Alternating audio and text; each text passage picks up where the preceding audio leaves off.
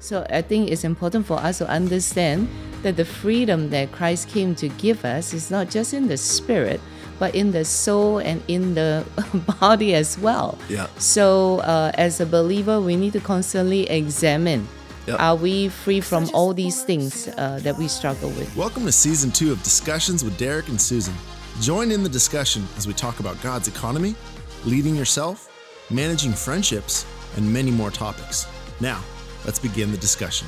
Welcome back to Discussions with Derek and Susan. We're going to be starting a new topic today on leading yourself. We're available on all the top platforms of podcasts as well as video podcasts on YouTube. So go and like our YouTube channel, share this with somebody so that we can get the word out and pray that people are blessed. Subscribe to our Instagram as well as our Facebook pages. Also stay informed on what's happening with Derek Dunn Ministry. So we're going to talk about leading yourself, and we're going to talk about leading yourself with your body. And the Bible says that we are the temple of the Holy Spirit. And sometimes we always focus on the spiritual part, and we talk about prayer and all that stuff. And we're going to talk about that. It's so important. But God is concerned with the physical realm also. And God's given us a physical body.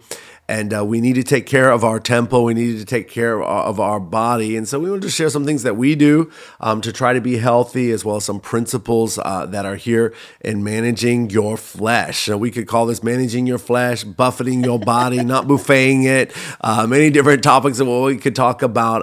But we need to manage our flesh. The Bible says that the spirit is willing, the flesh is weak, that the flesh and the spirit are at enmity against each other. And there's a great book by a man named Watchman Nee. It's kind of an older book, and it talks about the latent power of the soul, and that if we're divided and our flesh and our soul is divided, meaning our emotions, our will, our spirit, then it's very hard to walk with God. And so he talks about how we need to break the barrier of the flesh. We need to break the barrier of the limitations of our emotions. We need to break spiritual barriers. And how we do that is really by letting the will, which is the rudder of our life, come in line with God's word, come in line with the Spirit of God on the inside of us. And that's what it means to walk after the Spirit. How do you choose to walk? You will yourself to walk. You will yourself to do things. And so many people, struggle with the flesh. And so we want to talk about how to manage the flesh and what we can do to break the power of the flesh over our life. So many people are limited by the flesh. I've got people, sometimes they're, Pastor, I'm late. I'm habitually late. And you just have to understand, I have a problem with my flesh. I can't show up on time. And I'm thinking about, what are you doing about this? There's people who have a problem with their flesh, and they're involved in sexual addiction, and they can't manage their flesh. We get involved in addiction to substances, and people get involved in the substance to alcohol, drug addiction, gluttony, all these things that happen. And it's not a testimony for God. We need to take charge in the power of the Holy Spirit over our flesh. And so how do we do that? What are some things that come to mind as we talk about that? I think fasting and praying definitely is fundamental. I think recently... fasting? Recently, we went through 14 days of fasting and praying as a church. I think that is what Jesus modeled for us, right? Fasting is constantly fasting and praying. I think that is the best defense. I use the word defense because we are born with a body, and we are subjected to the breakdown of the breakdown of this world. So we need to have a defense mechanism whereby we do not let our carnality rule over us. It is so natural for us to just live in the body. Yeah. So I think constant, regular fasting and praying is definitely the key. That's the key for me. So we need to go through that fasting and suppress our physical desires, and then invoke the desire for God and the things of God, which are the spiritual things, through prayer. Yep. Yeah, Jesus said, the spirit is willing, but the flesh is weak, and it's kind of a paradox. Basically, if the flesh is strong, the spirit is weak. Right. If the spirit is strong and the flesh is a subjection, then that's where you live life out of the spirit. And so how do we do it? None of us like fasting. I remember, I do periodic fasting and things, and we did it as a church and started this year fasting.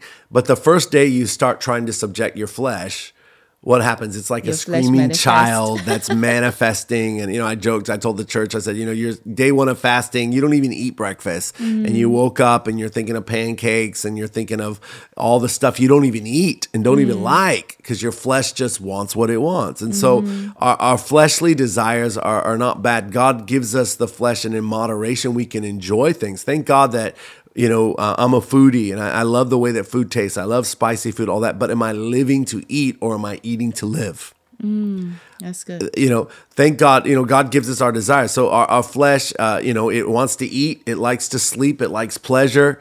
And we have our sexual drive, which your flesh wants to be gratified. And God's put the boundaries of that in marriage for that.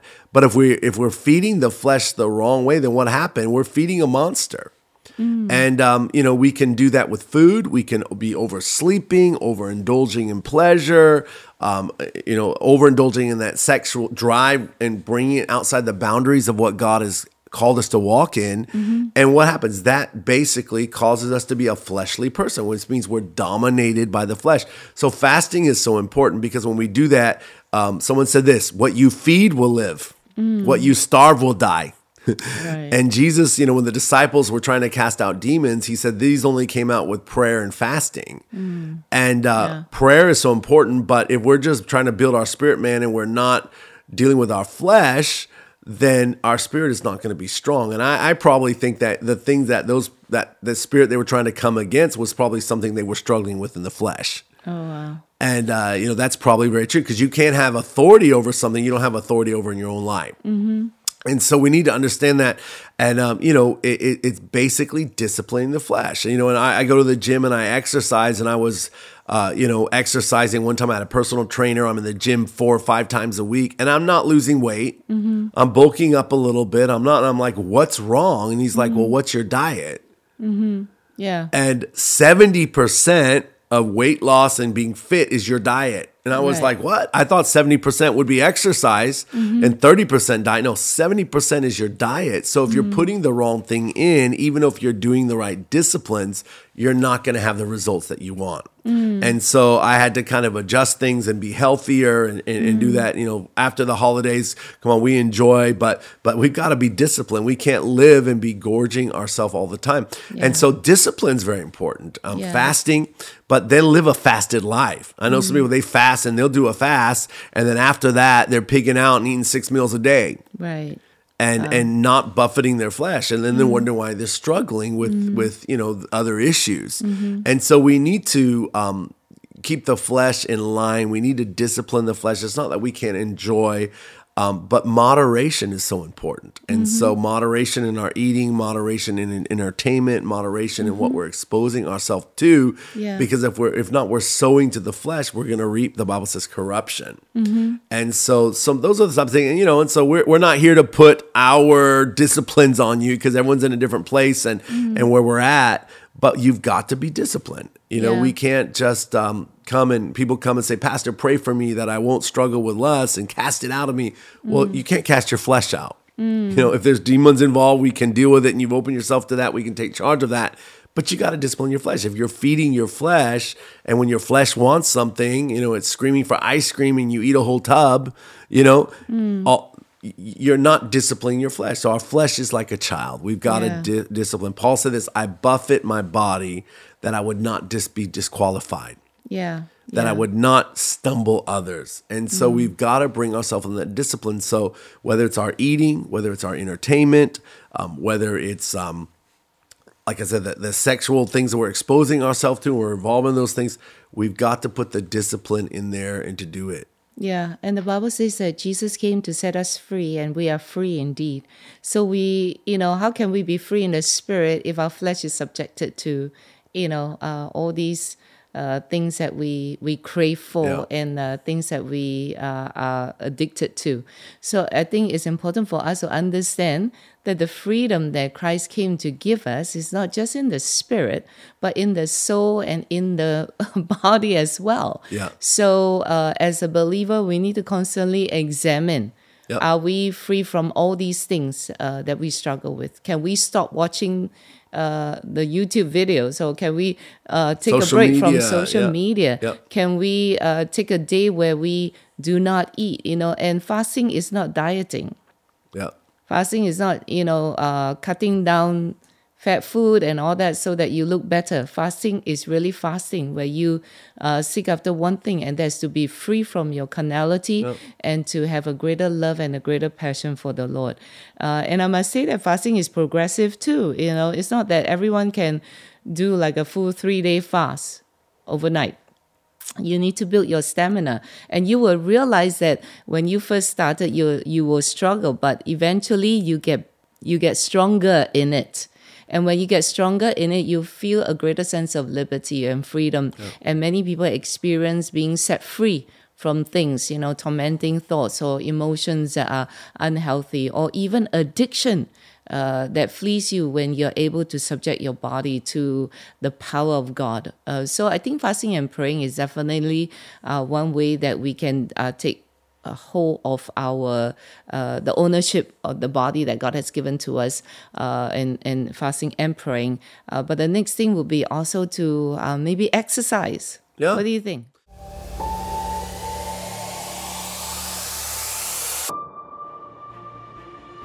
I see a wind blowing on the nations of the earth, stirring the hearts of men and bringing refreshing. As it continues to blow, it gains momentum and becomes an unstoppable torrent that sets things in order in the earth. The sleeping giant is awakening through the power of the Holy Spirit. A people, the church, activated in the gifts and demonstration of the Spirit. Altars are filled with repentant hearts, longing for a move of God. I see a great awakening has begun.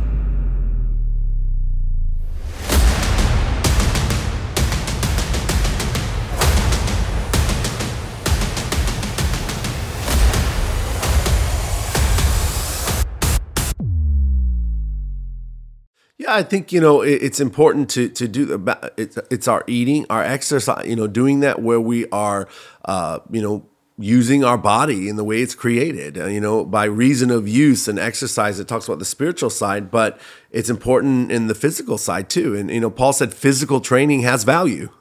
We skip over that and talk about godliness is profitable in all things, but physical training is important. Right. So if we don't use it, we lose it. And so, especially getting older, you've got to, in the gym, to keep muscle, because that's your stamina. You need strength, preaching and doing what I have to do. I need strength and stamina. And, there's a lot of young guys, and, I can run circles around them, even though I'm twice or 3 times their age. Why? Because I have physical stamina that's there. They may not look fitter because of their metabolism, but Right. they're not physically strong. And so exercise is very important. And, not to say you have to be a gym rat. And some people on the other extreme, they're not feeding the flesh with the wrong thing, but they're over fleshing, and everything's about their look and their persona and how and they're worshiping their body. And, people can get into that too, where, you're so into the physical part that everything's about your body and you're not developing the other areas of your life. So that's not a good extreme. But again, the moderation. Doing it. So what do you like to do? Whether it's walking, or some people love to run, the gym. I just like the gym because weights and that works for me. And that's how, I grew up doing that. But swimming or whatever it is, that's good there. But we need to be doing something where we're getting our heart rate up. We don't want to die before our time. And this is a sensitive subject, but even with COVID coming in, the statistic came out, which I think it was 74%. Of people that died of COVID had other underlying health issues. Right. 86% of people who died with COVID didn't die because of COVID. They died with COVID, but there was another underlying issue, whether it was high blood pressure or diabetes. So what? When this thing attacked them, they didn't have the strength in their body to fight it off. Yeah. And I want to be sensitive, and it's not always the case, but the statistics are there after 2 years of what we've been fighting. So if we're strong physically, if we're, I don't fall sick a lot. Why? I exercise. I eat healthy. I take vitamins. I'm concerned about my body. I'm not vain, but what can I do to slow down the aging process? Why? I want my temple to look good because, God sees the heart, Pastor. but people don't.